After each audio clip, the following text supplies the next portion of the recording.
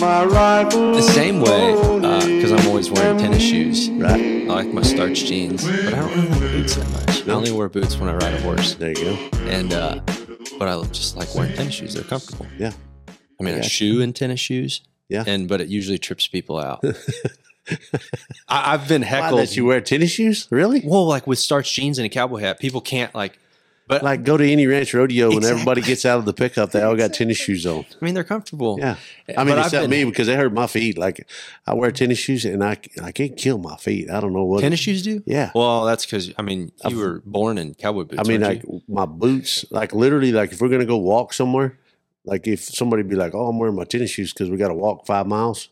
Be like, no, I'm wearing my boots because they feel better to me. Like my feet aren't sore the next day. It's just crazy to me. Like See, that's odd. I'm the opposite. Yeah, I don't I know. might have just not worn boots as much as you. Yeah. I've been heckled on stage for wearing tennis shoes, really? Oh, yeah. Well, I don't know if this is ironic, but down in like Houston area, Yeah. they're like very particular about how you dress. Oh, I if mean, you're you should like, be cowboy. yeah, Like- I mean, it's got to be like you're strapped up.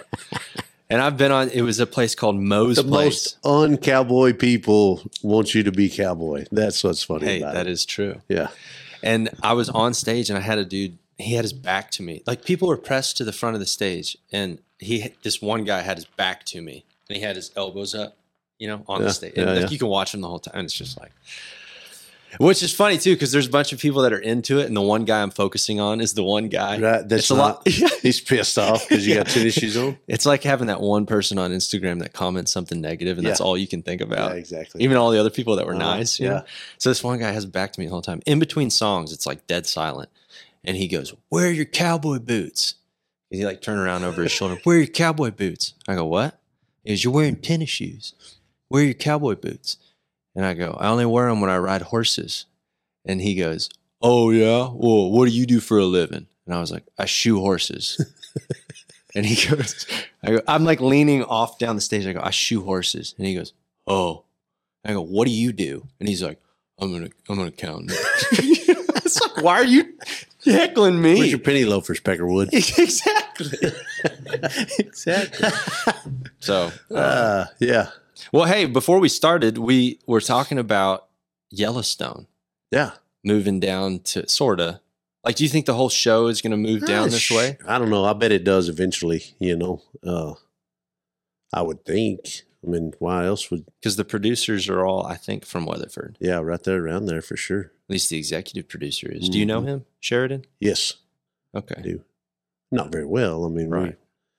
he knows who I am and I know who he is. And we've had a few conversations. A cool cat, like really a cool cat. Really? Yeah, he's a really cool guy. I have Down to like earth. one mutual friend. Now you're the next one. Yeah, down to earth. Like him, and he could walk right in here and sit down and carry on a conversation. I mean, he's a cool dude. When I saw that they bought the 4.6s, or when it popped up that somebody bought the 4.6s, Right. you're immediately like, oh gosh, like it's a developer or something. Yeah, right. But then I saw that it was them, and then the whole premise of the show is, Cowboy. yeah, and Yeah. people are moving in trying to take the land from Heck yeah. the way it's supposed to be. So it was, and then reading the article, it sounded like they really wanted to preserve the history. I think so. I mean, I think they're going to not only preserve it, but, kind of hit a different market with it as well. Mhm. From the rumors, and, you hear all kinds of stuff floating around out there. The rumors are Taylor said he's going to raise the best cows, have the best horses, and have the best cowboys. So that's cool. That's good for our industry. No doubt about it whatsoever. As Yellowstone has been good for the industry, and a lot of guys think that Yellowstone is, that a bunch of fake shit, but there's some stuff that it's not necessarily related to what we do on a day-to-day basis as ranchers or cowboys or whatever, but also it brought the cowboy lifestyle kind of to the forefront of those people that don't even realize that we're around anymore, so it's kind of cool. It helps everybody. I mean, it helps the horse industry, the cattle industry, the ranchers. It brings it to the forefront of those people that don't see it all the time or don't even have a glimpse into it.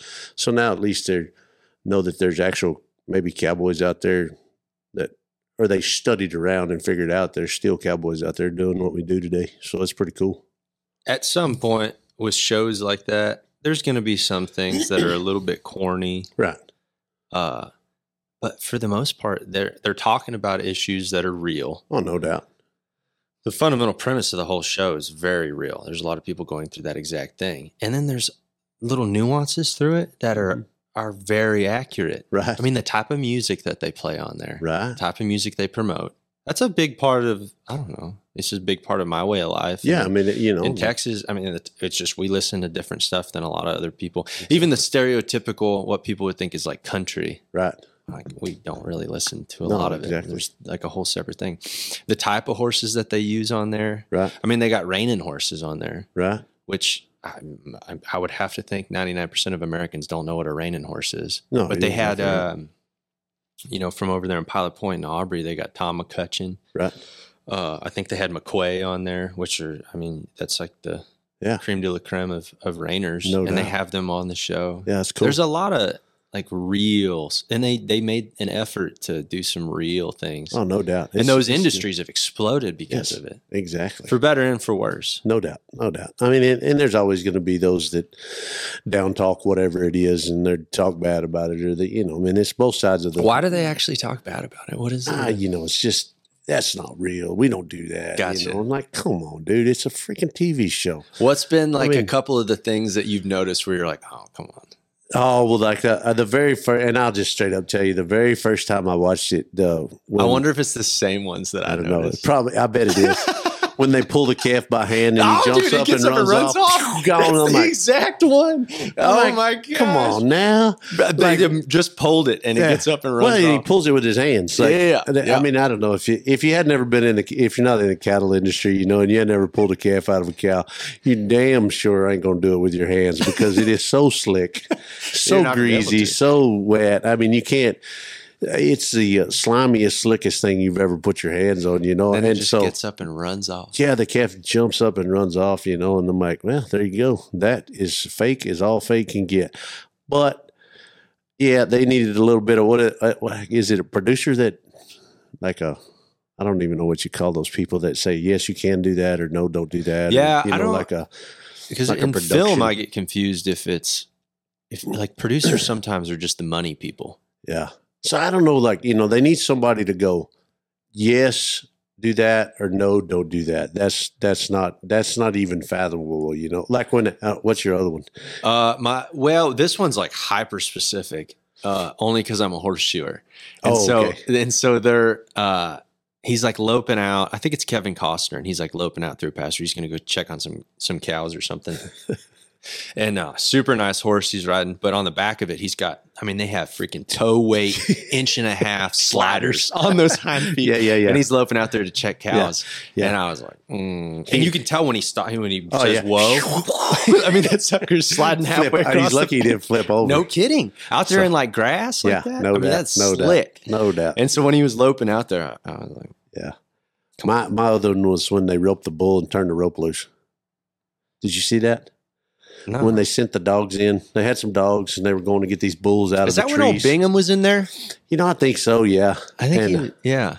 But this Angus bull comes running out, you know, and they're bellowing in the woods in there, and it's like everybody, watch him, boys, watch him. He's a bad one, you know. And he comes running out, and Casey, the son, is supposed to, I don't know, I mean, like what, but it's supposed to be Casey, and he runs and ropes him and gets him stopped, and then just turns the rope loose, and the bull runs off dragging the rope. And I'm like, Huh.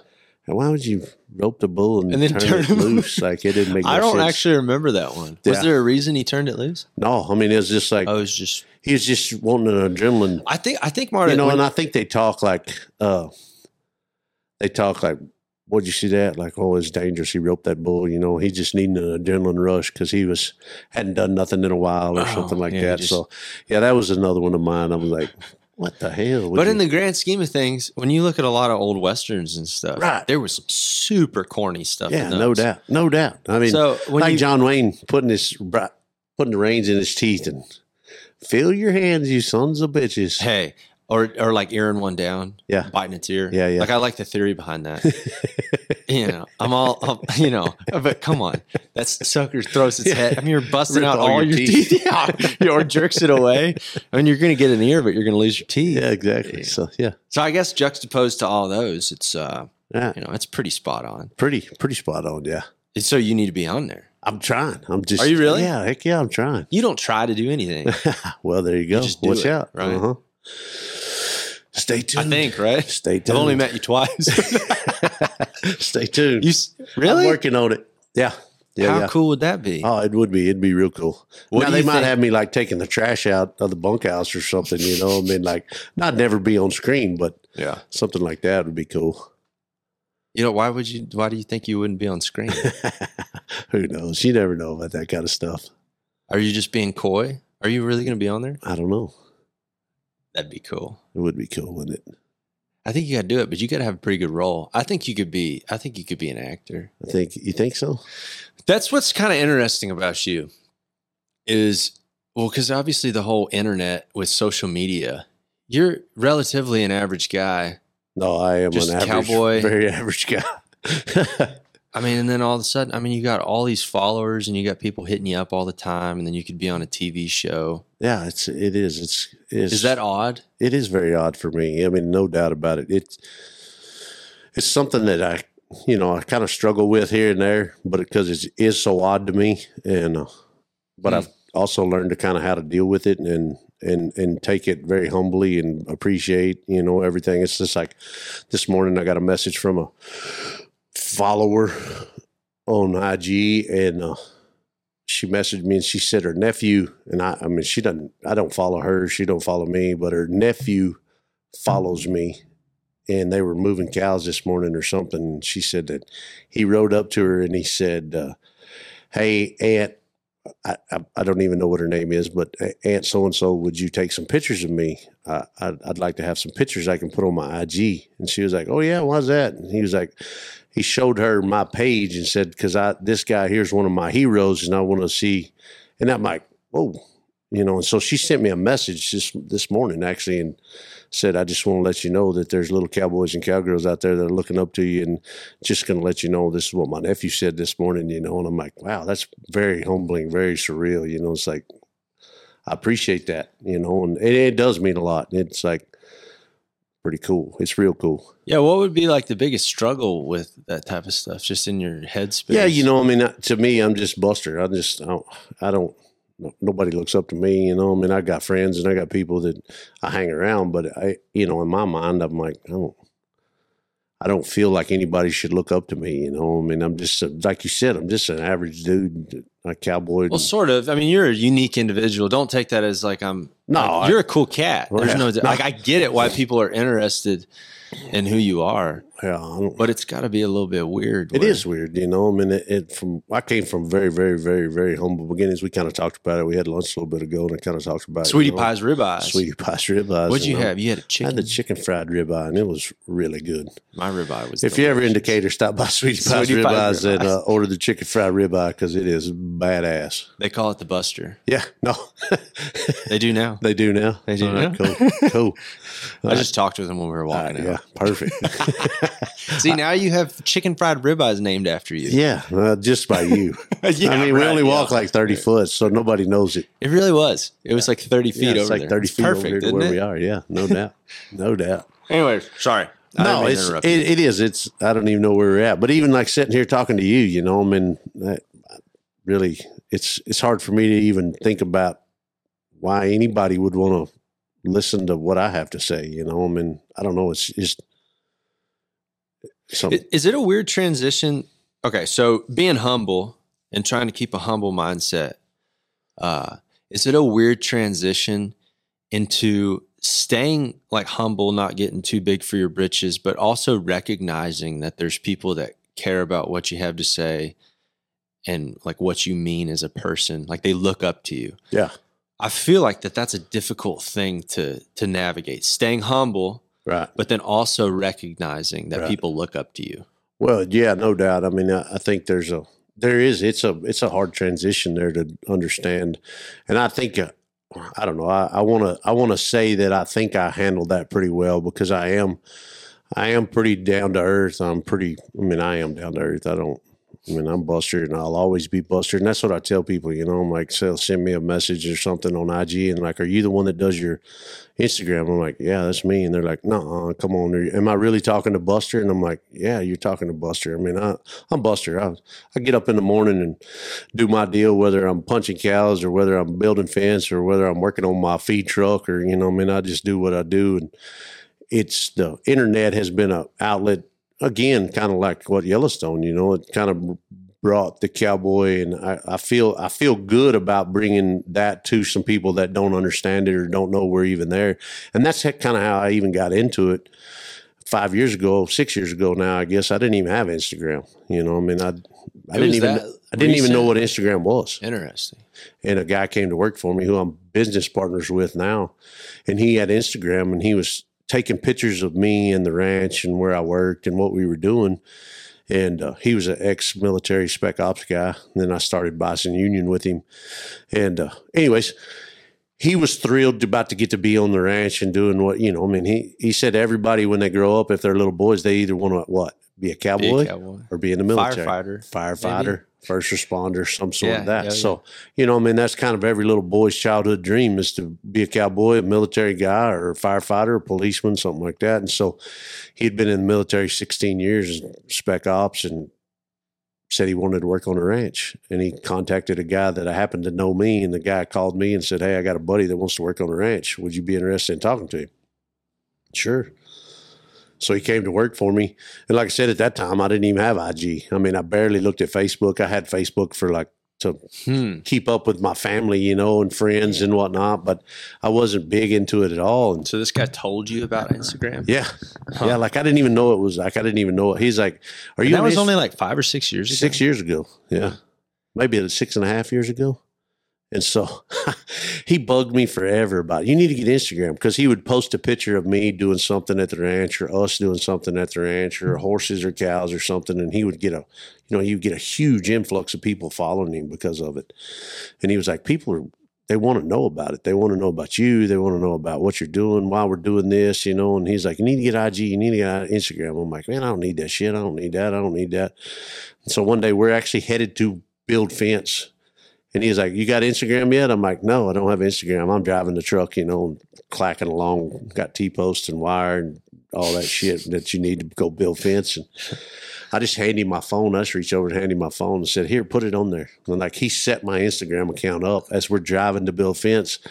And I think, you know, I mean, and I watched him and I had him help me because he's a very savvy guy. And he was like, do this, do that, you know, I mean, take some good pictures. And he was kind of giving me hints, and I got to watch. And I'm very much that way with anything I do, you know, I mean, I watch and I listen and I try to pay attention. Even if I don't know anything about what we're doing, I can pick up quite a bit of information, you know, just by watching and seeing and watching how you do what you do.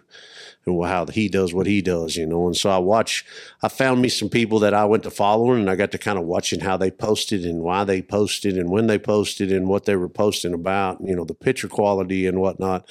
And here in a minute, I look up and I think I've got 33 or 34,000 followers now. It's like crazy. It is crazy, you know. And it's like, wow.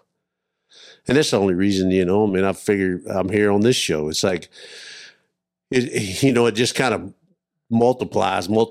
You go to here and somebody sees you here and say, you know, it's just a network. It's just a great way to network. It's a great way first time. So if this doesn't explain how cool you are, because I didn't discover you because of like Instagram or some cool photograph. First time I met you, you were picking up at Tuft at his New Year's. Yeah. And I met you down there, and you came, they had that stage like right there in the arena, right there in the Coliseum in Fort Worth. And they had it right there. I guess it was in the arena. Right. And you came by on your horse, and I was doing sound check. You said, hey man, I'm Buster Frierson. Yeah. I was like, good to meet you. What's funny is how I knew who you were was a good friend of mine shot horses with the guy that taught you how to shoot horses. Danny Anderson. There you go. Are you serious? Yeah, that's the only reason I knew who you were. Hold on. A picture CD single, the one that you're lighting that cigarette off that hot iron or that hot shoe. Yeah. I picked it up at Abilene at the Western Heritage. I was standing there talking to Danny. Me and him were bullshitting, and I looked over and he had that CD, that single sitting on there. And I said, who's that? He said, it's a kid that learn how to shoe. I taught how to shoe. He said he picks a pretty good guitar and sings pretty good. I'm like, really? And he's like, yeah, I'll take one. And so I took one. And on the way home from Western Heritage, I put it in and listened. I'm like, dang, that guy's good. And so that's how I knew you. You never told me that. Yeah, that's how I knew you. So when I rode by, I thought that was funny that you were there at Tufts, at Tufts Roping. And so I was like, damn, that's that kid that Danny told me about. And so I sat and listened to you that night, and I went by and I'm like, hey, Jared, what's up? I'm Buster.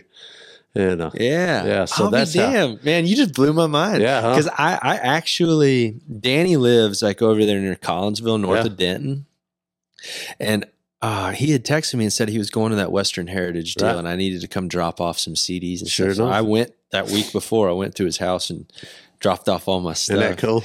I didn't realize that that's how that. And so how I met Danny. You know Jackie Barnett?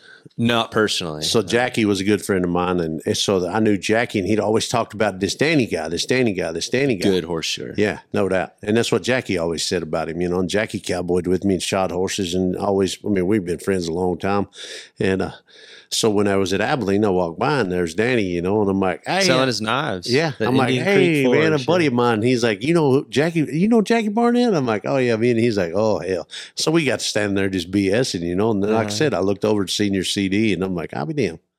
That is so cool. Isn't that crazy? Yeah, so like Danny's son is my brother-in-law. Okay. They live here in Decatur, but he married my sister. Gotcha. And so at the end of high school, like I grew up in Decatur, so a lot of guys I knew and was friends with, they all rodeoed. And, and like everybody had cattle and stuff like that, but I wasn't raised with it.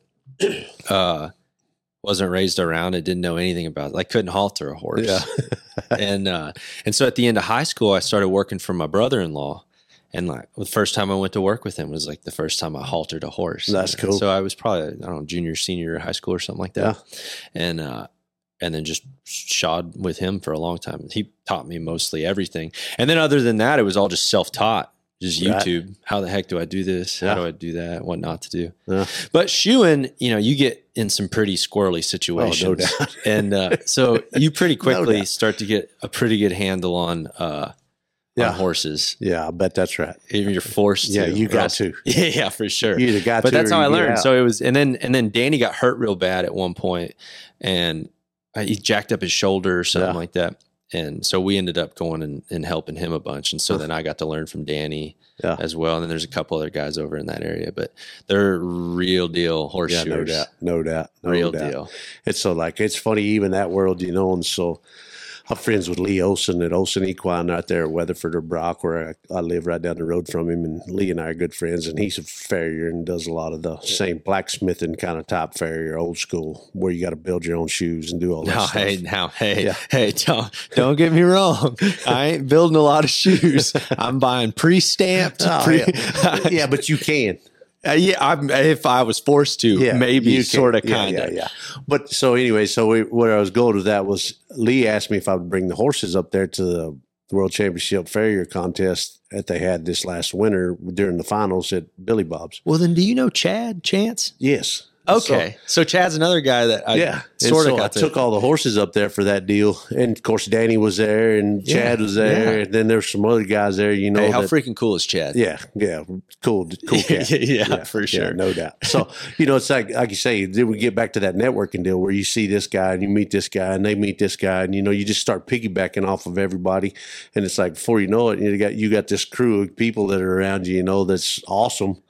And you're like, dang, this is pretty cool, this is real cool. And now you're a singer, and it's like, man, I get to hang out with some cool people. It's wild, isn't it? It is. It's so crazy, and it's surreal to me. It's like, what?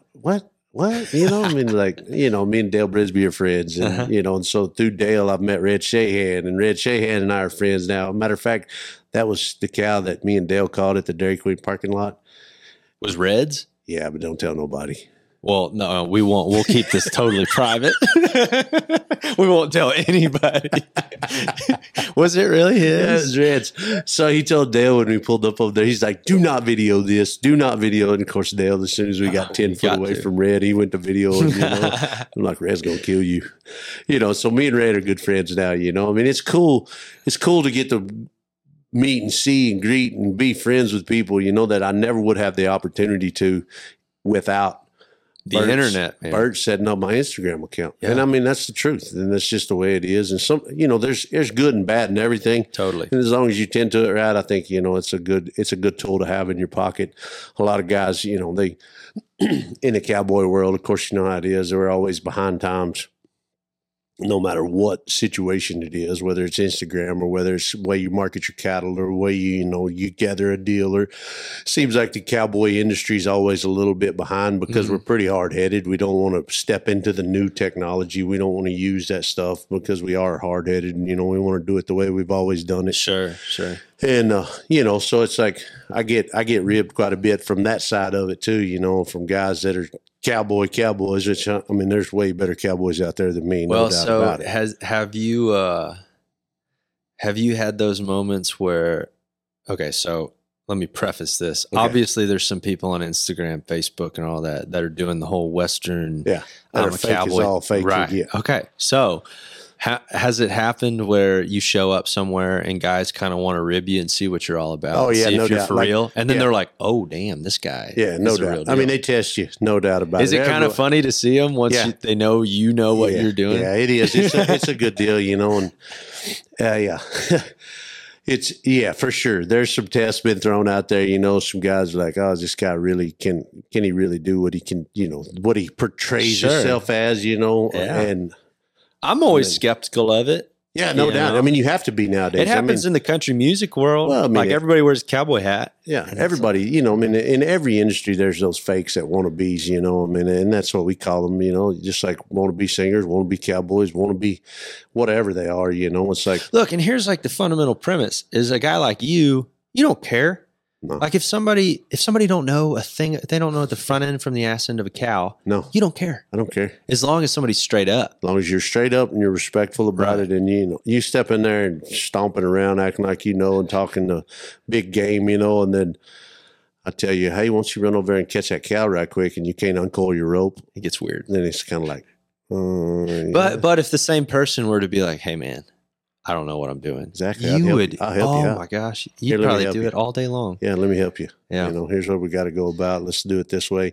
You know, everything's earned. I earned everything that I've ever had. You know, I've worked my ass off my whole life. And it's just one of them deals where it's like I tell my son who's 15, I'm like, you can do whatever you want in this world as long as you earn it, you know, and you understand that you're not going to have anything given to you. This whole world's big, mean, rough and tough. I mean, it sucks. I mean, if you want something, you can do it, but you damn sure better be willing to pay the price. And that price is, you know, whatever you want to give to it. Blood, skin, tears, broken bones, you know. I mean, I've had all that stuff. I've punched cows for a little while now. Not, and like I say, there's guys out there that are way, way, way, way better cowboys than I am, way better horse trainers, whatever you want to say, you know. I mean, there's guys out there that do it way better than I do. I just happen to have a platform to kind of show it, you know, and nowadays. And so it's one of those deals where it's kind of like you sit back and you look at it and you're like, I feel like I'm one of those guys, or I feel like I can go do whatever I want to do, whenever I want to do it. You know, I mean, if I find and surround myself with the right people, then, you know, your success is not guaranteed by any means, but it's damn sure going to help you. It's like I tell everybody, you're the average of the 5 people you hang out with the most. Let me think about that. Yeah. Okay. And you are, you know, I mean, you hang out with 5 crackheads, you're going to be an average crackhead. You hang out with the top 5 calf ropers in the world, and that's what you want to be. You're going to be average calf roper. You know, those top 5 guys. You're the average of the top 5 but people. See, here's the thing though, is like, what about hanging out with people that you're trying to pull up? Yeah, no doubt. Because you know, like most self-help books or any sort of thing like that will typically tell you to hang out with people that are, you know, better or bigger or striving for more than you are. Right. But at some point, it's not, you know, if there's somebody that needs you to pull them up. I think in that essence of it, you know, I think you have to be willing to hang out with those people as well. But those people have to come seek you out, in my opinion. Like, I'm not going to go find somebody and just hunt them out and go, hey, you need to come hang out with me. But if those people reach out to me and say, hey, this is what I want to do, and I think you're somebody I would like to try to learn from or emulate or do something like that, you have to be willing on like my side of it to say, either take the chance, yes, I'll help you, or no, you're not worth my time. You know, I'm not jacking with you. And so I think that too. You're not worth my time. That's a tough one. Yeah. I mean, but there's those people that are there. Because you seem like a lover. Yeah, no doubt. Like, I don't think you like to be mean to people. Some people get off to it. I would try to help anybody, but there's a time you got to cut your losses at one time. You know, I mean, there's very few people I've ever had to cut my losses with just because they don't want to put forth the effort. They don't want to put forth the time. They don't want to do the right thing to be where they say they want to be. It's kind of like those fakes that we were talking about, you know. I mean, they talk a good game, but yeah, when it comes down to putting the work in, they don't want to do the work. And you can do everything and do everything and do everything and try to help them along, and they still don't want to do the work. Well, it's like, well, all right, I'm going to spend my time and my energy on somebody that really wants it. And, you know, I've had some kids come to work for me at the ranch or come and help me, you know, and there's been 2 or 3 of them that they'd stay 3 or 4 weeks. They couldn't make it. They wouldn't hack it. You know, they always had excuses. They always were late for work. They always, something was wrong. They couldn't do this. They couldn't do that because there was something going on. And then I had those other guys that show up that'll grind 15 hours a day. And I'm talking about like, it don't matter what situation you put them in, where you put them, how much you put them there. They're like, they're there an hour early. They're there an hour late. I mean, they crave it. They want it. And those people, there's 2 or 3 of those guys that work for me, and whether I did it or whether somebody else did it, I mean, they've had a little bit of piece of me in them, and those guys are very successful now, and they've got they're helping people now, you know. I mean, it's a cool to see that for sure. Yeah, dude. Really cool. The grind, finding people that just want to put in the day-to-day work. Yeah. And that's something I didn't realize in my early 20s is you start getting real big, lofty ideas and living in the clouds and all these things you want to accomplish. But at least for me, it was, what am I, I could sit there and think about 10 years from now where I would be, which is, to a certain degree, it's good to have goals like that. Right. But then I'd sit there for a day or two and I hadn't accomplished anything. Right. It's like, no, what are you doing right now? Yeah. And when you can focus on those tiny little goals and then at some point you start having a little bit more success, and then those successes they don't really fulfill you. And then you start to realize that those little, segments of just grinding, you bet, and the process is what you start to become addicted to. Yeah, and the outcome is just happens because you did the work here. Right. But the thing you enjoyed was just the work. Yeah.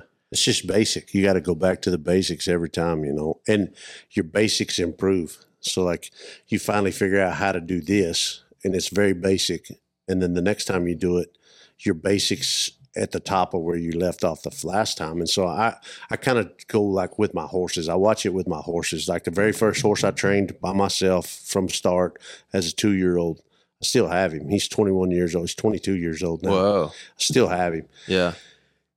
He was a very good horse. Like, he's a good horse. Wasn't the best horse I ever rode. Wasn't the best horse I ever trained, but he was a very good horse. I still have him. He won me a lot of money, different events, rodeo, team roping, ranch rodeo. I mean, he does everything. Yeah, like do everything. He go punch cows on him. I mean, like good horse. What's his name? Bean. Oh, Bean. Yeah. He's 21. He's 22 now. 22. Yeah, he's 22. So, and it's still around. Like, I'll ride him every once in a while. He's in great shape, I mean, I'll ride him here and there. Not much. He's kind of got the retired life. Sure. But, I look at him and what he could do, and then I look at a 4-year or 5-year-old that I'm riding right now. They can do 3 times as much as he could, and as much as he can now. Yeah.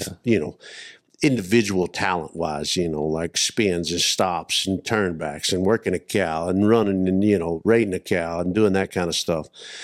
Those horses are younger. They're better than what he is because I've honed my skills over the years. So it had less to do with him and more to do with you. Yeah, exactly. I mean, it's not his, it was me. He could have been the same caliber of horse as that 4-year-old that I'm riding right now, but I didn't know. I didn't understand how to get him to that point. I had to go through 15 or 20 horses to finally figure out. So when I say go back to the basics, your basics are always changing. Your basics are always getting better. And so if you don't if you don't allow yourself to go above and beyond that, and you just do the same, if I did the same thing that I did to Bean to my 4-year-old now, he would be the same horse as Bean was. And so that's kind of how I associate. You go back to the basics, but your basics always are changing. You're a hell of a lot better guitar picker than you were 6 months ago. I don't know. I was pretty badass. I don't have anything to work on. Well, I mean, if you just quit, if you just like, well, I can play this and I can do that, and I'm not going to improve, and then you see, or as opposed to, and I don't know anything about the music or industry you're playing because I have no musical talent whatsoever. It's the same thing that you're talking about. You got to have the self-awareness. You got to go, man, I want to, oh, damn, did you hear that? I want to play. I want to be able to play that. And so you strive to be better every chance. And then it's like you look back and it's like, man, I couldn't play that 6 months ago and I can rip it now. So I'm bored with that. I need to do something better. Let's do something bigger. Let's do something more. How much has teaching somebody else, maybe specifically something like with horses, teaching somebody else horsemanship skills, how much teaching somebody to do anything, how much does that help you with how good you are at something? Because I think when you teach somebody something, it immediately brings you back to basics. Oh, yeah, no doubt. Like I got a kid that I just started, he started working with me one day a week shoeing horses. Yeah. And some of the things that are just second nature. Right. And then all of a sudden I'm like, oh yeah, what are you doing there? And I'll be like, oh yeah, you gotta put a little groove underneath these nails and you're going to clench. This is called a clencher. You're going to, and like stuff that just, I was like, oh wow, I didn't remember that I needed to teach that to somebody. And then it makes me, the next time I go shoe, I'm thinking about the way that I taught him to clench a nail. Exactly. And it's like, yeah, dude, you've kind of been, slacking on it. Yeah, it's just something that you it's like putting your boots on. I mean, you don't ever notice it until your feet hurt. You put your boot on, you put them on a certain way, and then you stub your toe, and then the next time you go to put your boot on, you're like, whoa. Right. I got to put it on a little different way. Like I don't do that. Like that wasn't right. Same deal about training horses and training people, or helping people learn how to do different things. Yeah, you're exactly right. I mean, like me just showing somebody how to hang my girts up on my saddle, whenever you saddle a horse or you unsaddle a horse, how you hang them up and how you put your ladder goes and, the way your bridle hangs, and I mean, I just do it second nature. And then you look up and I got 3 or 4 bridles that I've just thrown over there on the bridle rack, and I'm like, man, what is? Yeah, I was in a hurry, and so I didn't do it like I needed to, And so it does. It helps you, bring you back to the basic. It helps bring you back to that spot where you're like, oh yeah, remember I had to start here too. Do you feel like training horses? You've learned more about how to train them, or you've learned more about yourself? Oh, way more about myself, for sure. Those. You started to smile when I was asking that. Yeah, I mean, it's one of those deals. I always said, I read it somewhere, and I don't remember where I read it or who said it, but somebody way smarter than me said it. But more great horses have made good trainers than good trainers have ever made great horses. And I believe that, no doubt about it. I mean, I've been blessed to have a few good horses. And like I say, my horses are ranch horses. They're cowboy horses. I ranch rodeo and I show in the ranch horse competitions here and there and, do a little roping here and there. But it's nothing like the reiners or the cow horses or the cutters or anything like that. I mean, I'm just a cowboy, but I do take pride in my horses, and I've had the availability of having a couple of good horses and, that people know about and remember, like, hey, what's that old sawhorse you used to ride? It makes you feel good when somebody says that, like, what'd you do with him? And they're like, hey, where's that black horse you used to ride? You still got your black horse, and somebody will say, here and there, like, where's that sawhorse? Where's that buckskin horse? And like everybody, and so it makes you feel good that people notice your horsemanship and your skills, and so it's like you want to improve on that. Every horse that I get, I know what horses suit me better. I can ride one for a couple of days and go, I don't know if he's going to work. I don't know if he and I are going to jive, or I don't know if this horse is going to fit my style, or he's, my style is going to fit him, whatever. And so I've learned how to cut those out, or at least where I don't waste as many, and I can send them somewhere else or do something else with them. Call a buddy of mine and say, hey, I got a horse. He ain't going to fit me, but I think he'll fit you.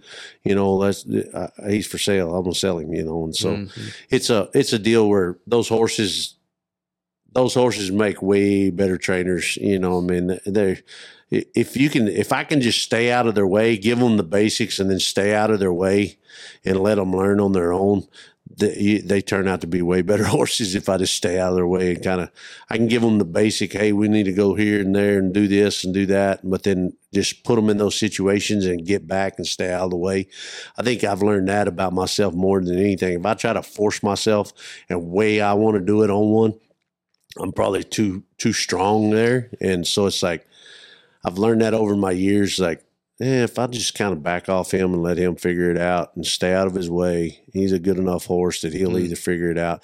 And I've figured it out whether they can do that or whether they can't, you know what I mean? So in terms of training horses, did you start with just breaking colts and then... Yeah, just, starting 2-year-olds and just riding colts for horses for the public and just doing that kind of thing. You know, I mean, my dad did that when I was growing up. He'd start a bunch of colts for the outside for the public. Was that most all the time, or would he just do it like every spring? No, I mean, all the time. We had colts around there all the time. You know, I mean, I'll never forget. They're the most vivid, probably one of the most vivid memories that I have of my childhood was I was riding a bike. I was probably 7 or 8 years old. My dad, he's a big, tall, lanky, black-headed, always had a big black mustache, and real soft-spoken, didn't say a whole lot. And I'll never forget, I come around the corner riding my bike, and like I say, I was probably 7 or 8, and we had a little old 20-acre field by the barn. And, man, my dad was putting a bronc ride on this big gray gelding that some guy had sent him. And I mean, like, I'm talking about dust boiled and looked like a pitcher, And my dad sat right in the middle of him, and this sunbuck is kissing his ass, doing the deal. My dad sat right in the middle, never got out. So it's a sun-fishing son of a gun. Yeah, exactly. No doubt. And I was on my bicycle. I stopped, and it was like, just like my dad's like this god, I mean, like, oh my God, look at this guy. And so those memories like that, I mean, so that's what I was like, boy, if I could ever do that, that would be the coolest thing I'd ever do. If I could ride a bronc like my dad did, when in that picture, in that my mind, my memory. And so I started breaking a few colts here and there, and never could ride one like what he did, but still can't ride one like he could. But it was something that kind of kicked me into doing that, and I wanted to do that. Even in terms of breaking colts, like in this same thing that you're talking about, where you have to be able to realize you can't force them.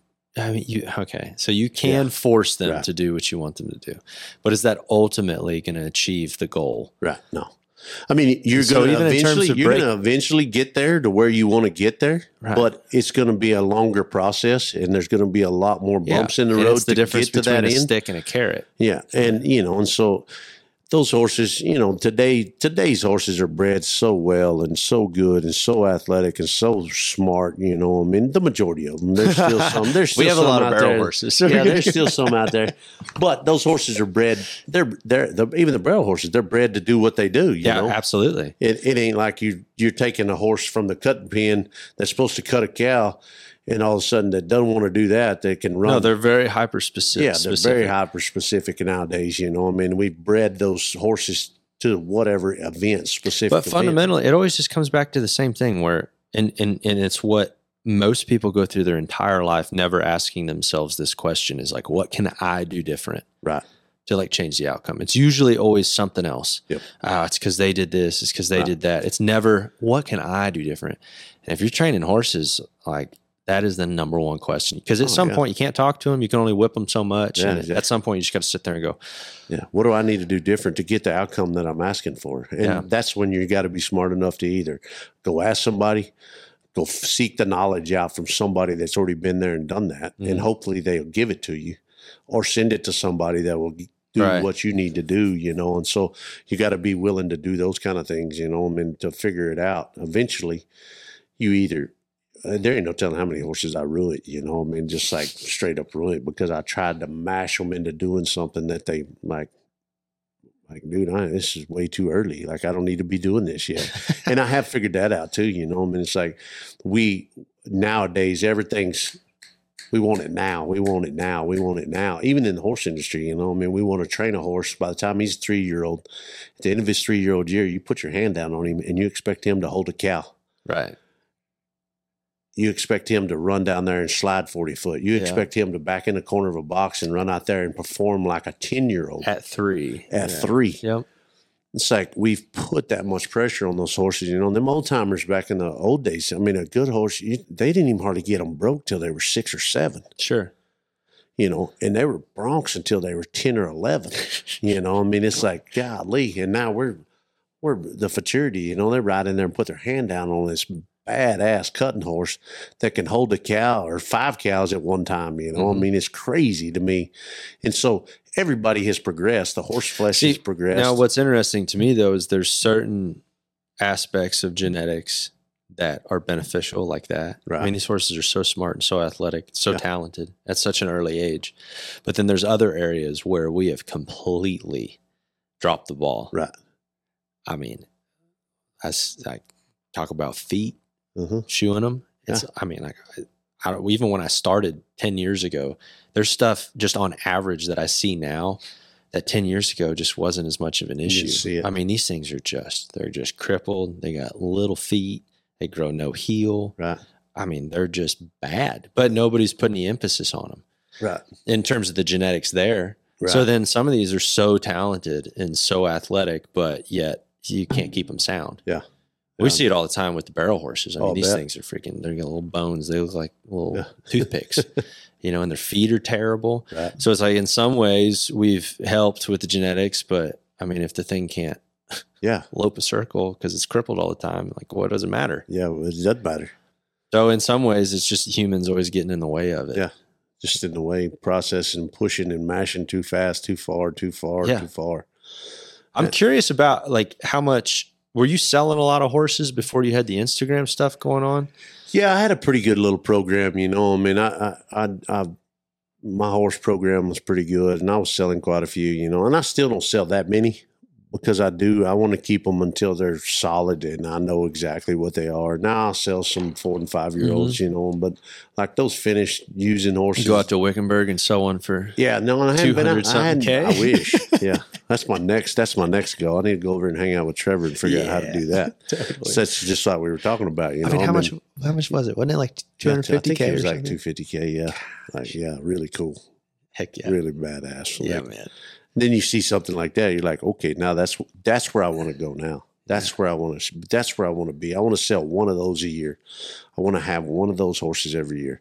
And it's just like that. I mean, hell, you just got to go figure out how to do it, you know? I mean, Trevor obviously has figured out the game. He knows how to do it, and he knows he's got the wherewithal, and he's who he is, and he's a badass horse. So it's like, man.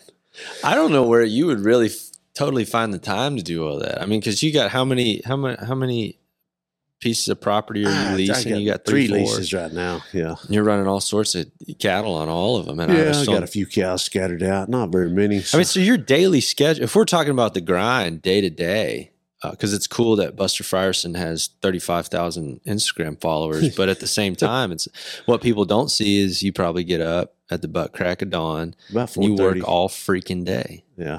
Most of the time. And there's times, you know, I have, like yesterday and today, I've kind of done a few things around the house and just kind of been around the house. It's been raining and it's wet, and I got everything situated and kind of laid by on all my ranches, and I got leased, and cows are kind of fending for themselves right now. And it's not that I don't see them, you know, but it's just kind of one of those deals where I thought about it a couple of days ago, and I think like 6 weeks I hadn't had a day off. I mean, like I've done something every day for the last 6 weeks. And so July 4th rolled around, and I'm like, you know what? I'm going to take a couple of days off and kind of decompress and do some stuff around here, because I get to going so hard and going different places and doing things and running and gunning. And my saddle house has become a mess, you know. I mean, just like trash. There's stuff thrown in there, you know, just running and gunning. And so yesterday I resituated my saddle house. I took all my bridles and oiled them and got all the molds and junk off them, you know, and cleaned out some stalls and moved some stuff around, just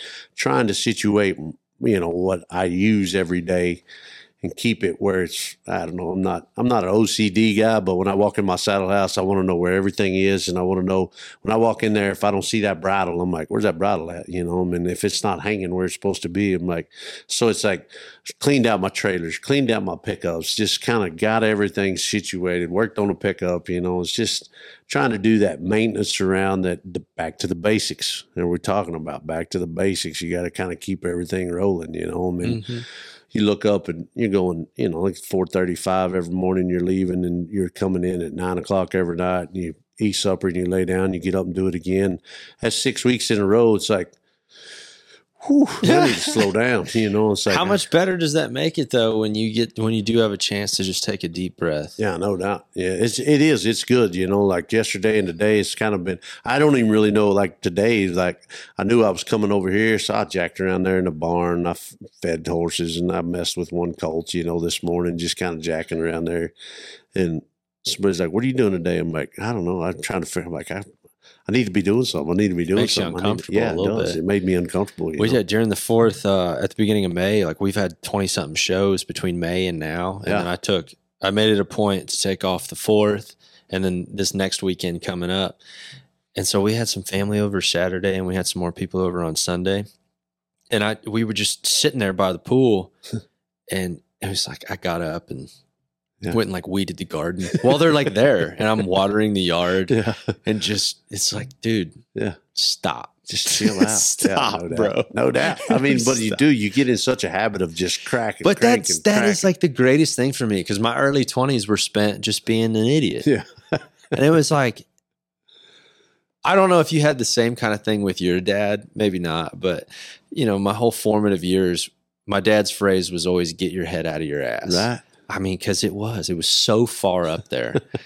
and it's just being an idiot. Just go to work. Yeah. Quit making excuses. Right. Make something happen.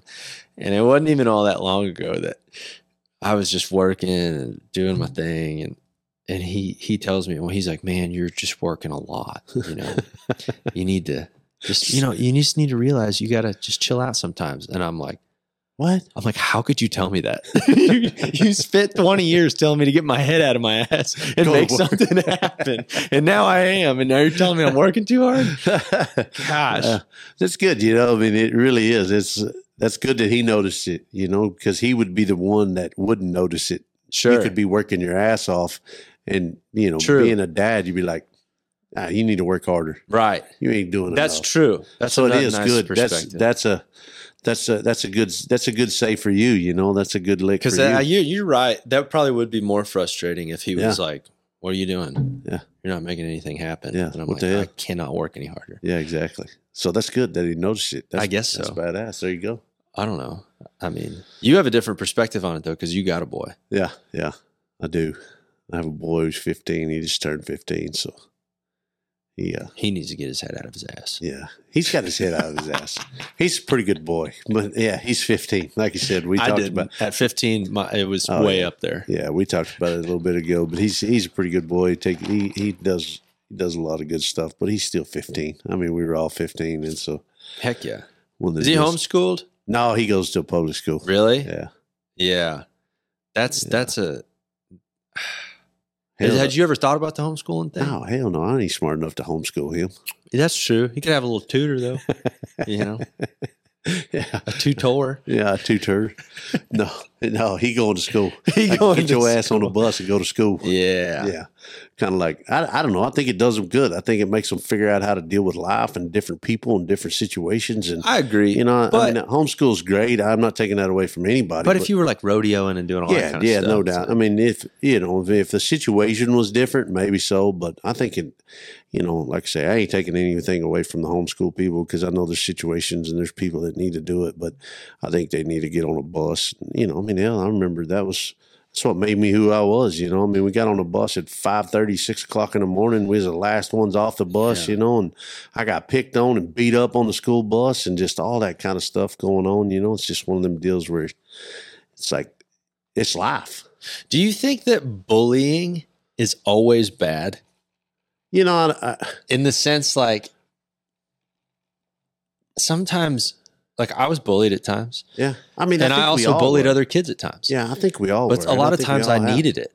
Yeah, no doubt. I mean, I was being an idiot. Yeah. I mean, bullying, picking on someone that's smaller than you for a reason, that's a total different deal. But I think, like, like picking on the handicapped kid. Yeah, no doubt. That's not. No doubt. That's not not cool at all. No. Not cool at all. And, I think But if you're bumping your gums at football practice, and you get swatted, yeah, it's like, I mean, that's life. Yeah, that's life. That is life. Quit running your mouth. Exactly. It's learning how to deal with people and other people. Some people think that's bullying, though. Yeah, see, and I don't agree. I'm with you on this deal. I think, I mean, if you get your head smacked, and I said it the other day on one of my posts, I think everybody needs to have their ass whooped a couple of times. Dude, a good ass whooping, like somebody black both your eyes, swell them shut. Like, it makes you understand that sometimes it's better just to shut your mouth and walk off. Yeah, man. I mean, the hierarchy of life.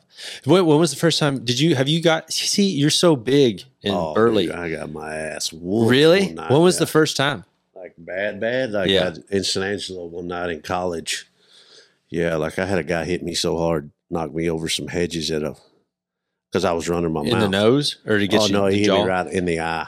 Ooh. Like right in the top of the nose, both eyes. Yeah, black both eyes. You're talking like in the center? Oh, yeah. Oh, gosh. Yeah, like bad. Did it break your bridge? Oh, yeah.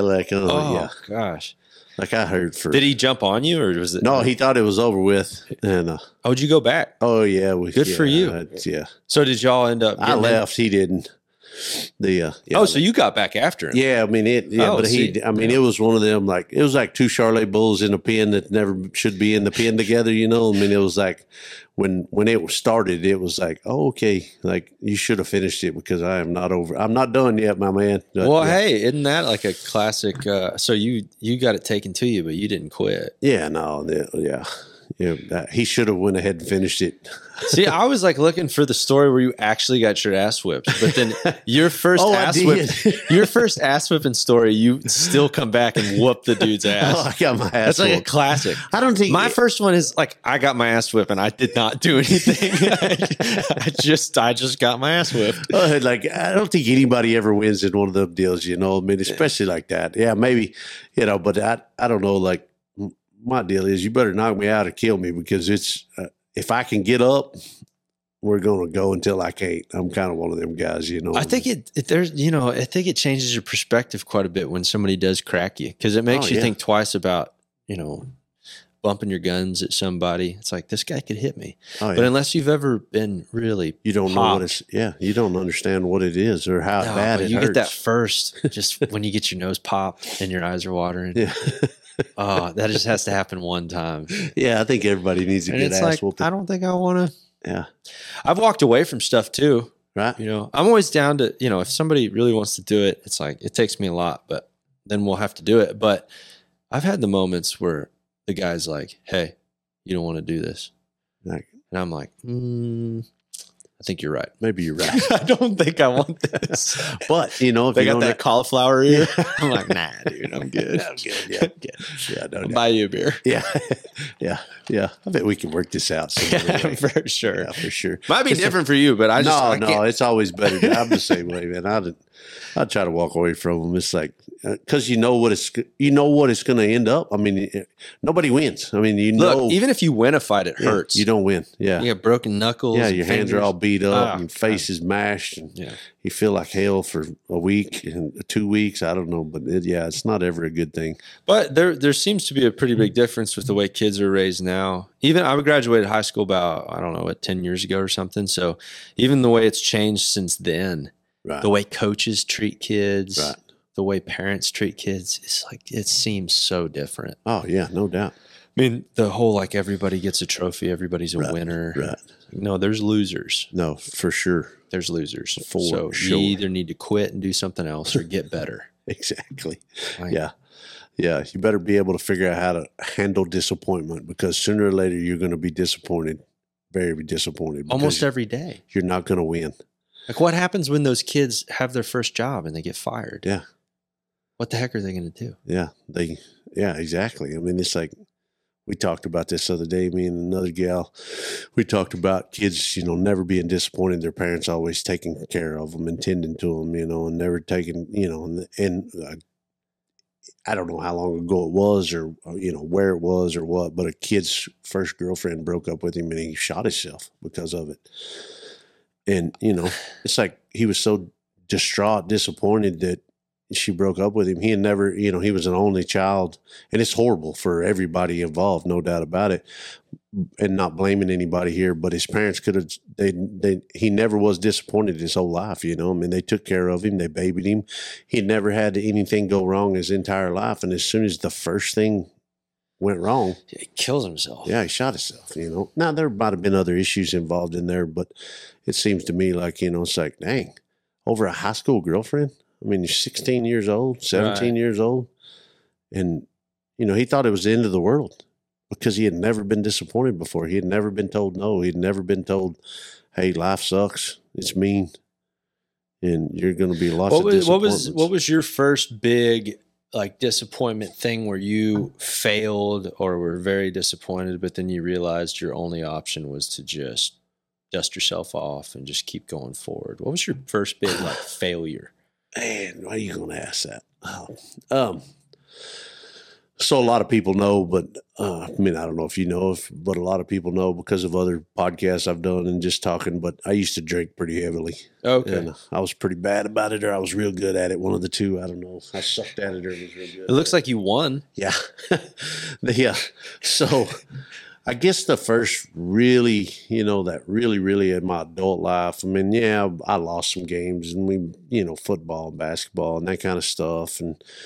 But I guess the one that really stands out to me was I drank quite a bit, and I'm not afraid to say it. I was an alcoholic. I wasn't an everyday drunk, but when I drank, I'm kind of like I'll fight, and when we start, we're going to go all the way to the end, whether we run out or whether you pass out. That's kind of my mentality about most anything. There was no casual. No, there wasn't no, hey, let's go. A couple beers at the end of the night? No. Like me and you go drink a beer, we'd be drinking beer at 2:00 this morning if you're still tough enough to hang on. Right. Okay. We're still doing it. Right. And so I'd gotten a few driving awards or one driving award, I guess. Gotcha. And then I got another driving award. And by that, I got a DWI. I got you. And I don't know. I was in jail one night. And I'm in my mid-20s, probably 26, 27, 28 years old about that time. Did you have your boy yet? No, okay. I wasn't married. I was still single, just kind of running wild, and thought I was pretty smart, thought I was pretty cool. And I was laying in jail one night and looked up and was like, wow, what the hell am I doing here? And knew I was going to have to be there for a little bit and to serve some of my time out. And I was like, man, I was raised better than this, and I guess to answer your question, that was my first major, big disappointment. I was disappointed in myself, disappointed in the path I'd chose, I guess, disappointed in the decisions I'd made. And I was laying there that night and really no excuses, got real deep down, dark in the core, dug it all out, and I didn't have anybody to blame but myself, I'd blamed everybody, the cop or the pickup or this or that or girlfriend or whatever, and that's any other time I'd gotten in any kind of issues about my drinking, I always blamed something else. It was always somebody else's fault, something else's fault. And really got deep down into it and was like, you know what? It ain't nobody's damn fault but myself. I'm the one that put myself here. I'm the one that chose to do it. I'm the one that picked to do it. I'm the only reason that I'm here. My family raised me better than that. I'm better than that. I know better than that, and had a real deep conversation with myself and decided right then and there that I would never, ever be back in that situation, and got out. Did you just cold turkey quit? Yeah, right just there? done. That's been 19 years ago. No kidding. Yeah. Never a drop. Nope. So I just quit. And that's like I said, that's one thing. If I'm going to go all the way. And so when I decided to quit, I quit. And it was hard. It's probably the hardest thing I'd ever done in my life. I'd probably started drinking when I was 16, having a beer here and there, sneaking some beers, culturally, it's a pretty relaxed. Yeah. You just have a beer. Yeah, and so I'd done it for 10 or 12, 15 years already, as a 26, 27, 28-year-old. And it was part of my life. I'd get off work and I'd go have a beer. Mm-hmm. hell am I not Or going? 20. Or 20, yeah. 20. Yeah, no joke. A lot of hyper successful people, hyper productive people, they have that issue. Yeah, I mean that was me. Like I was. It's still to this day. You know, I've been sober 19 years, and people say, "I bet you can drink one beer." I'm like, nope, I ain't even trying it. And whether I know I can or whether I know I can't, I don't know. But I'm not going to chance it because. Why would you? I mean, like my success that I've had and who I am today is because of that decision I made that night laying on that jail cell bunk. I mean, there ain't no doubt about it whatsoever. I'd have killed somebody or I'd have killed myself. And I'd disappointed a lot of people. So were there a lot of mistakes that were made apart, like because you were drinking so much, you were just making... Yeah, no doubt. So it just kind of came with everything. Yeah, everything, you know, from the way I acted amongst people, the way my job history at that time, you know, my girlfriend history or my relationship history, whether it was with my family or a girl or, you know, work, whatever. There was a lot of dumb decisions made because of my drinking, you know. I mean, hell, one thing I think about back now is I was working for a power company as a lineman in Fort Worth, and I was making a lot of money. Like I was single, had an apartment, making a lot of money, most money I'd ever made, you know. Had a great job, insurance, retirement, you know, making, I don't know, 60, 70,000 a year as a single man that was 25, 26 years old. Yeah, you're crushing it. Yeah, got my truck repoed because I didn't pay my freaking truck payment. Just burning it, you know, just burning that money. You were just spending it. Yeah, just burning it. Drinking and partying and running and gunning, you know. I woke up. How far into the partying hole did you get? Like when you say partying, what are we talking? Just go to the bar, drink? Yeah, just go to the bar, drink, hang out, you know, I mean, like certain spots, you know, we'd go to the river and hang out for a week and drink beer and float the river or drink beer and, you know, hang out down around Tin Top where we skied and, you know, just that kind of stuff. Do you think that there's more people that are alcoholics than actually realize they are? Oh, no doubt. Yeah, no doubt. Yeah. For sure. For sure. You know, and I wasn't one of those guys that I had to get up and have a drink to function. But when you were going to do it, like, yeah, you were a binge drinker. Yeah, very bad. You'd turn it up. Like we'd go buy a 30-pack and we're going to drink the 30-pack. I mean, oh, totally. Yeah, and then we're going to go, if it's time allowance, if we're still rolling, we're going to go get us another case of beer and maybe a bottle of whiskey because now we're good and drunk. That's right. And now we're going to really, really have a good time. Yeah, so, man. You know, I mean, that was kind of my lifestyle then. I worked hard. I played hard. And, you know, like I say, I was making a lot of money. And I look up on Sunday morning, there's a truck out there hooking up to my pickup. I'm like, what the hell? So how'd you get out of that deal? I went and had to go get it back. You know, I ended up having to pay. I had to freaking borrow some money and go get it, make my payments and get it back. And it was just like, you know, one thing after another. And I look back on that now and I'm like, damn, dude, you were so stupid. Just needed a kick in the pants. Yeah. Sorta. And then, you know, but at that time I'm pretty smart. I thought I was pretty smart, you know. I mean, like I got a good job. I'm making a lot of money. I'm single. I got my own deal, you know, and it's like just trying to find something that satisfied me. And I couldn't find it, no matter how much money I made. That's interesting. Or how much partying I did or drinking, you know. I was trying to find something to satisfy my insides and I couldn't do it. And that's what it's funny. Like I walked in after about 5.5 years of working for the line company as a lineman, making a lot of money and turned my tools in and said, I'm done. I quit. And they're like, what? You can't quit. I'm like, yeah, I can. I just quit. I went back to cowboying. Like I rented a little old place outside of Weatherford and had a round pen. I built me a little old saddle house and making nothing. I mean, like went from making 60, 70 grand a year to 30, 20. Maybe 20, maybe. Yeah. Yeah. Day trashing, starting colds, trying to figure out, you know, doing whatever I could to make a living. And then that gradually got a little better and a little better. And, you know, I mean, I'm one of those guys where I don't need a whole lot of money. I just need to be happy and be able to go do what I want to do. And, well, so is that the whole, you saying you were trying to fill a hole and you didn't know what needed to be there? Was that the hole that you were needing to fill or was there something else? Or no, like, what is that hole? I think that was the hole. Like I wasn't happy. I wasn't happy doing what I was doing because I don't think I was made to do that. Okay. And I think I was made to do what I do now. Okay. And, you know, there was just something about the cowboy life. And I know it sounds kind of weird that, you know, or faux pas, whatever everybody wants to say about it. But there's something about the cowboy life that gives you so much freedom that you're your own person. You either sink or you swim yourself. I mean, it's like, here we go.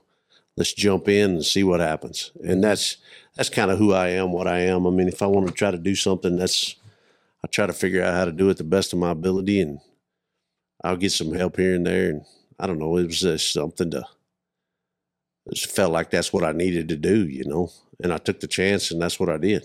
So people ask, it happened the other day. I was playing poker and a guy goes, "You a cowboy?" And how do you answer that? Is that a weird question? Yeah, it is. I've been asking enough now that I kind of, I'm a cowboy. I mean, Okay. there ain't no doubt about it. And they say, "What does a cowboy mean to you?" Of course. Oh, they'll actually ask that. That's the next. A lot of people ask, Okay. "What does a cowboy mean to you?" And my answer is, it's a lot of freedom, no doubt about it. It's a freedom to choose where you are, what you do, when you do it. But it also means to me that there's a certain character, there's a certain integrity, there's certain values that you hold real, real tight, and you won't give them up no matter what. And a lot of people nowadays will sell those out pretty quick for something else. And I think a true cowboy holds on to them no matter what. And they're not for sale. I mean, that part of me is not for sale. You're not going to get me to change my mind about one of those characters' integrity or values. I mean, that's who I am. You live with it, die with it.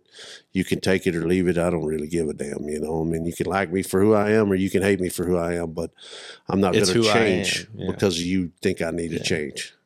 That's interesting that you take a little bit more of a poetic, romantic approach to what a cowboy is. Yeah. Because like me, when somebody asks you, that guy going, when he says, "Are you a cowboy?" I go, "Well, I mean, I don't like day work. Right. Like I don't cowboy for a living." Right. Because pretty early on, I sort of, I don't know if I totally got rid of the romantic idea of being a cowboy. I think I was around so many people that were technically cowboys, but they sort of hijacked the romantic side of it. Right. And they rode on the back of integrity, trustworthiness, having good character, being honest. And they used a lot of those things to get over on people because they wore a cowboy hat and they were a cowboy. They could use a lot of those things to take advantage of people. Right. And so now I don't know, like if I've just lost a little bit of hope in that. And, but now anymore, it's like if somebody asks, "Are you a cowboy?" It's like, do you cowboy for a living? Right. Right. And that's where I get kind of hung up on it on times, because I can totally get down with the idea of having integrity and being honest and being who you are and meaning what you say and saying what you mean and all the, because if that's the criteria, there's a lot of freaking cowboys that don't wear cowboy hats. Yeah. You know what I mean? Yeah, my no dad's doubt. one of them. No That dude is the most cowboy guy ever, but he's a doctor. Yeah. Never worn a cowboy hat in his life. Right. But there's a lot of guys that I know that are cowboys that my dad's more cowboy than they are. Yeah. In those terms. In those terms, Yes. yeah. No Yes. doubt about it. And I guess I should preface that with, you got to be able to, you better be able to go punch some cows, and do your own side of it, it's kind of one of those deals where, everybody does things different. Everybody's got different skill levels involved, no doubt about it. Like I say, there's way, way, way better cowboys out there that I'm friends with that are way better cowboys than me. But I am still a cowboy, I get up in the morning, I tend to my horses, I take care of cattle for a living, I understand how to move cattle, I understand how to ride horses, I understand how to read a cow, that kind of stuff kind of goes along with it. When you say cowboy to me, that's probably you're taking it to a deeper level. Yeah, that's probably the first and foremost thing. Yeah. I mean, are you a cowboy? Yes, I'm a cowboy. I perform cowboy duties for a living. That's what I do. Yes, but I also feel like there's a certain degree of being a cowboy too, like you say. I agree. That more romantic side. I wish there was more of that. Yeah, I do too. It is one of those deals, and it's funny that you say that. Just because you put on a cowboy hat don't necessarily mean you're a cowboy. There ain't no doubt about that. I know a lot of, and there's just different levels of it. Oh yeah, I mean, it's like compared to what? Compared to what? I'm a cowboy compared to what? Right. I don't know. There's some people that could go to work with me and they'd be like, oh my gosh, Yeah. this dude is free. But then like Yeah. I'd go to work with you and you'd be like, what are you doing, bro? Like, what's wrong with you? Yeah. And I'm like, Yeah. I can And me- swing a rope a little bit. Yeah, I mean, you know, but it's the same way with me. Like if I go to Arizona, you know, and I run with some of those guys out there in Arizona, I'm just like, phew, I'm gonna be real quiet. I'm gonna be real small over here because these guys are doing shit I have no idea about. You know, that's interesting. so it's like it's cool to go and see, and I have the availability now that I can, you know, every once in a while, and I do like going and trying to put my skills, not necessarily in competition with those other guys, but just kind of seeing where I rate, you know, in my mind. Sure. And like, can I cowboy with these guys? Can I do what they do in their world? You know, I mean, like there's different cowboy skills everywhere. You know, you go up north and the guys cowboy different because of the terrain, because of the weather, because of what they have to deal with. You know, you go down to South Texas where it's brushy. There's different cowboys. Like everybody has a different skill set because of where they grew up at or where they actually work at. And so it's fun for me to go, can I go cowboy in Arizona? Can I go cowboy in New Mexico? Can I go to Montana? And, you know, and those guys respect me for my skills no matter what those, you know, no matter where you're at. That, I think that's cool. That's one thing that, you know, I think that's way back in the old days. That's the way them old guys did. You know, they're always talking about drifting around to different places and seeing what's over the next hill. Well, I think I still have that kind of vibe in me. You know, I want to go see how they do it over there, you know, and can I compare with those guys or will they respect me, you know? And so it's like, it's cool to figure out whether you can or whether you can't, you know? And so it's, a lot of guys tell me if you can cowboy in Texas and Arizona, you can go cowboy anywhere. Well, that might in Florida, they might say if you can cowboy in Florida and Mississippi, South Florida, yeah, you can go cowboy anywhere. I don't know. I've never been there. You know, I mean, I bet it's totally different. You know, I want to go to Brazil and cowboy with those guys. You know, I want to go hang out and see how they do it. You know, I mean, I want to go see what's over the next hill. I think that's cool. Well, and we were talking at lunch about how when you go to another place and they might have a certain way of doing it, you don't interject all the time. It's about having a little bit of respect for their place, what they have going on. Doesn't necessarily mean it's right or wrong. Yeah, exactly. Have you been places though where you don't agree with the way that they're doing it, and it gets to a point where you're like, hey, this like it's dangerous for the animals and the people involved. Yeah, you're like, hey, you do have to step in. Yeah, you know, I mean, but you do it very respectfully. You try to do it very respectfully, or you load your we say you roll your bed and go somewhere else, you know. But and a lot of people, if they have any kind of sense at all or a little bit of sense, you know, they see the situation as well, you know. And like, there's been some times where he's like, hey, man, I think there's a better way to do it. What do you think about maybe we do it this way, you know, instead of trying to, you know, so you try to do it.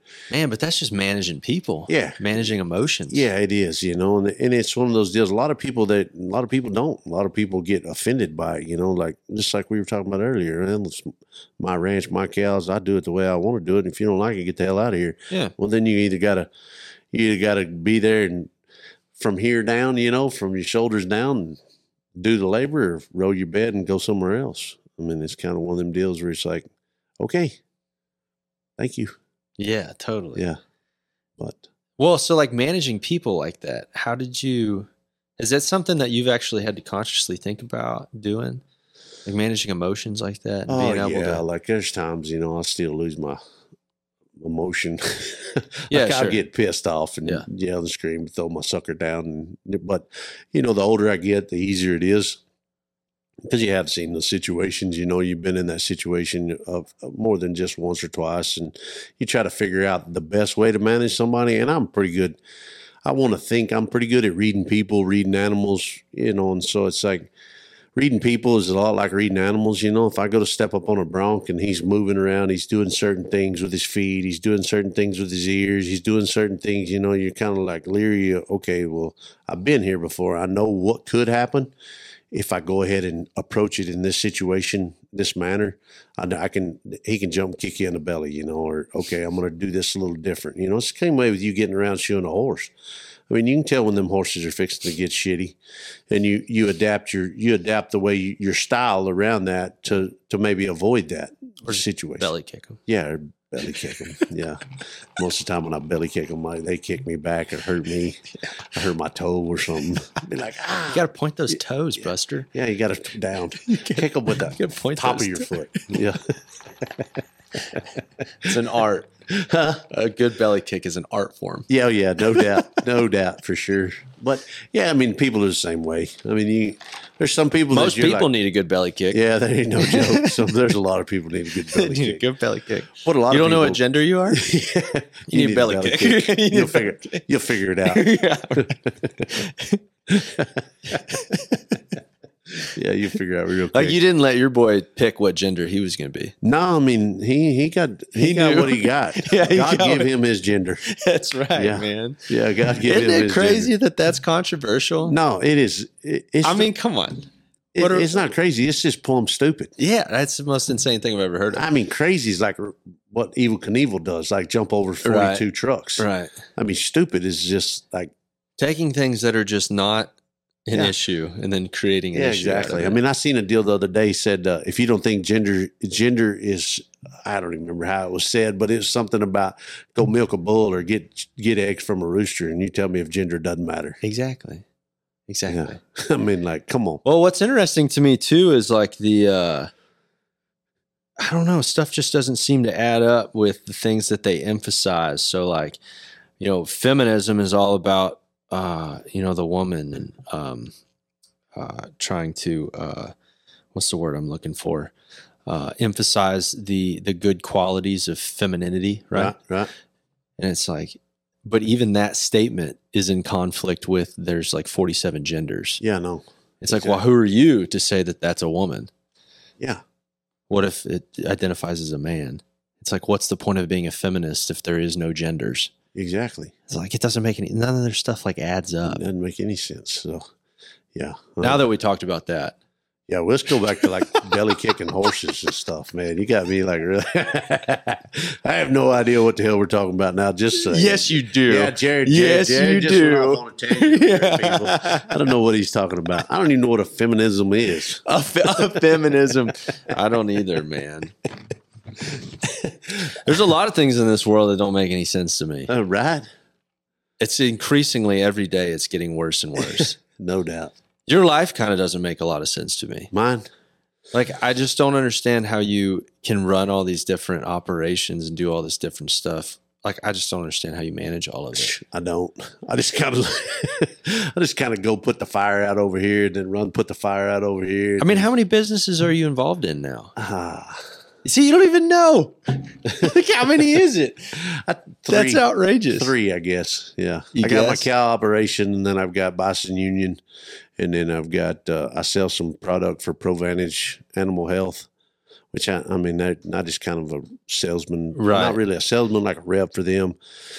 I do some stuff with Chaffee, Pivotal Feeds. I've got a meat company that me and another guy started, so that's kind of up on the forefront right now. We're trying to kick through that and get it really rocking and rolling. What's that called? Range Hand Meat Co. See, well, you just threw another one in there, so that's 4. Yeah. Well, are you classifying that with your cattle?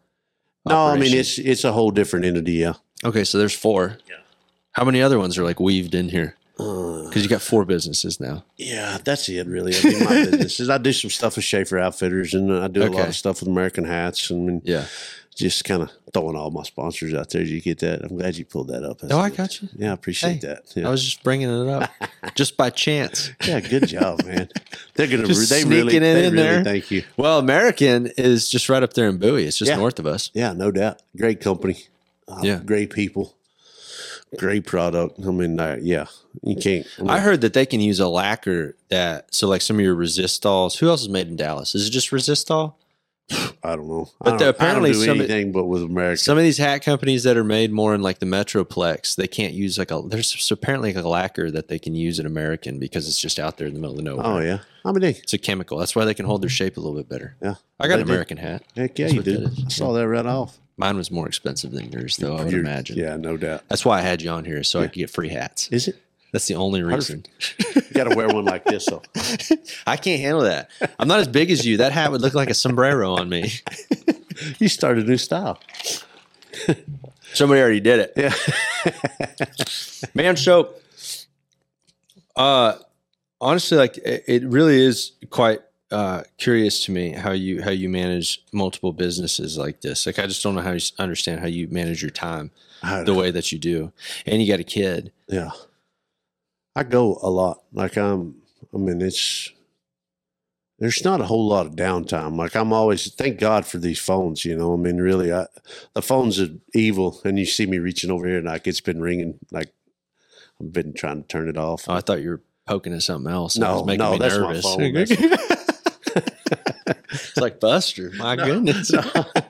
But thank God for these phones, you know. I mean, because you can do, like I do everything. I don't have a laptop. I don't have a desk. I keep a little notebook that I jot stuff down in, you know, and I go off my phone most of the time, and I check all my emails, I run pretty much everything off my phone. And but you don't got anybody that really helps you with any scheduling or nothing like that. No, I do everything. Like I say, I mean, I try to keep it as close to, you know, a few days out as I can. Like you reaching out to me a couple of weeks ago, I was like, oh shit, I probably won't remember this. But yeah. I did. I actually went ahead and made an alarm, you know, in my phone, and like an appointment deal and all that. And I'm like, okay, looky there. I'm getting smarter and smarter. I got those calendars, man. Yeah. I got two. I got the band calendar, and then I got the personal calendar. For sure.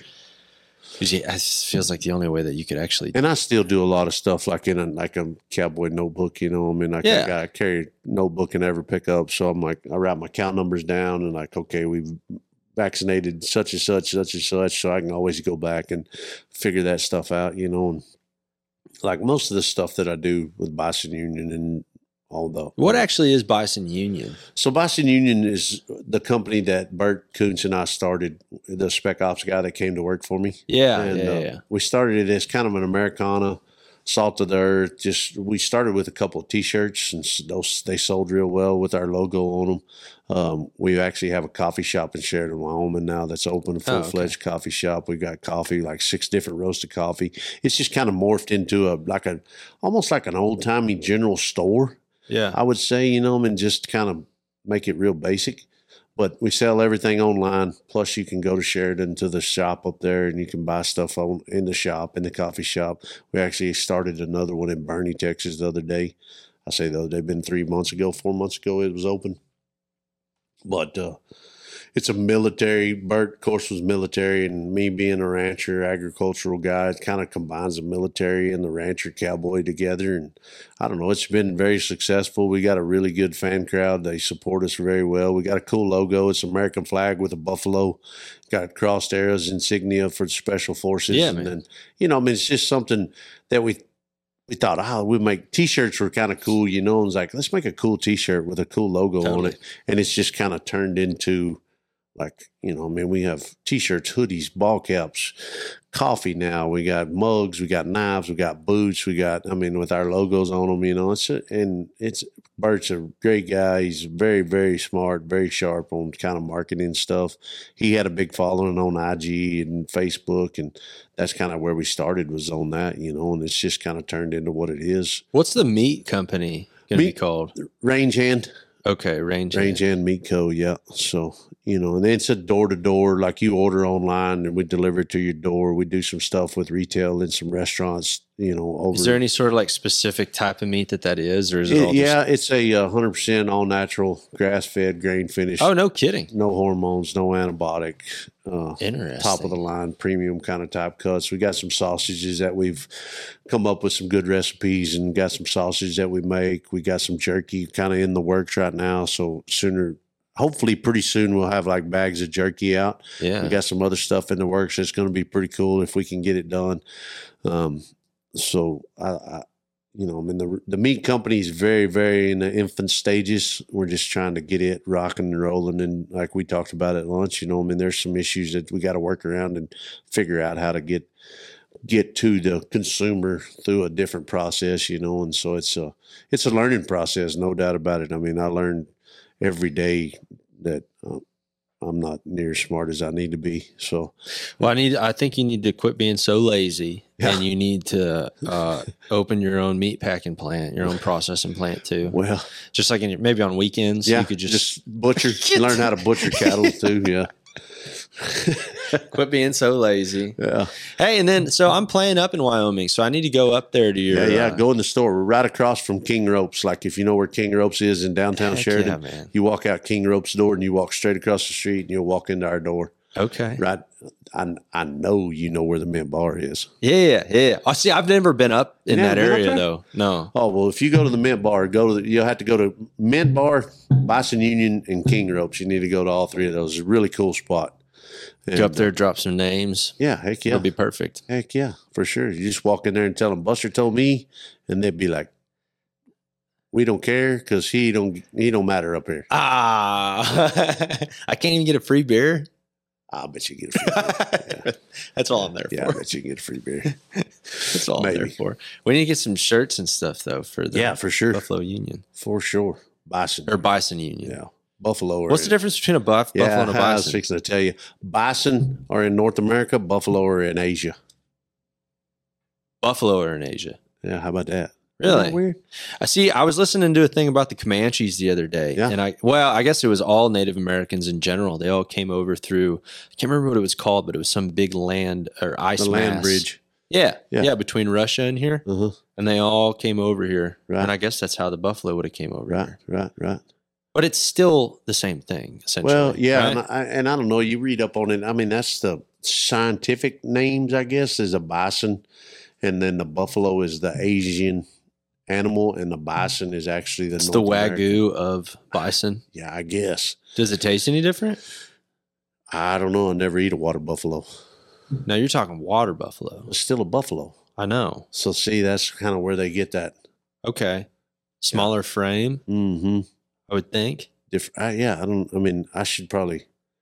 Bert, my partner, is like all up on that. Like he can tell you all that stuff. I try not to fuzz my head up. I got enough stuff in there. I don't need that. I can read it. I can Google that shit. Oh, I can't read it. Yeah, whatever. I'm from that next generation of video people. I just listen to it. I can't read though. Yeah. I also can't do math very well. But I'm going to go to your place in Sheridan. Go. Thanks for coming up here and thanks for hanging out, man. Oh, thank you. Thank you. We're going to do it again. I appreciate it. It's fun. And I'm going to go to work with you sometime Come on. too, hopefully. Anytime. Yeah, just right down the road. But I'm like a real cowboy. I know. I'll bring your guitar and I'll start you a fire. Sure, that's all. I'll just sit over there and play. You can sit around and pick the guitar. Just sit over there being artiste. All right, dude. Thanks for coming. Oh, thank you, brother. See y'all.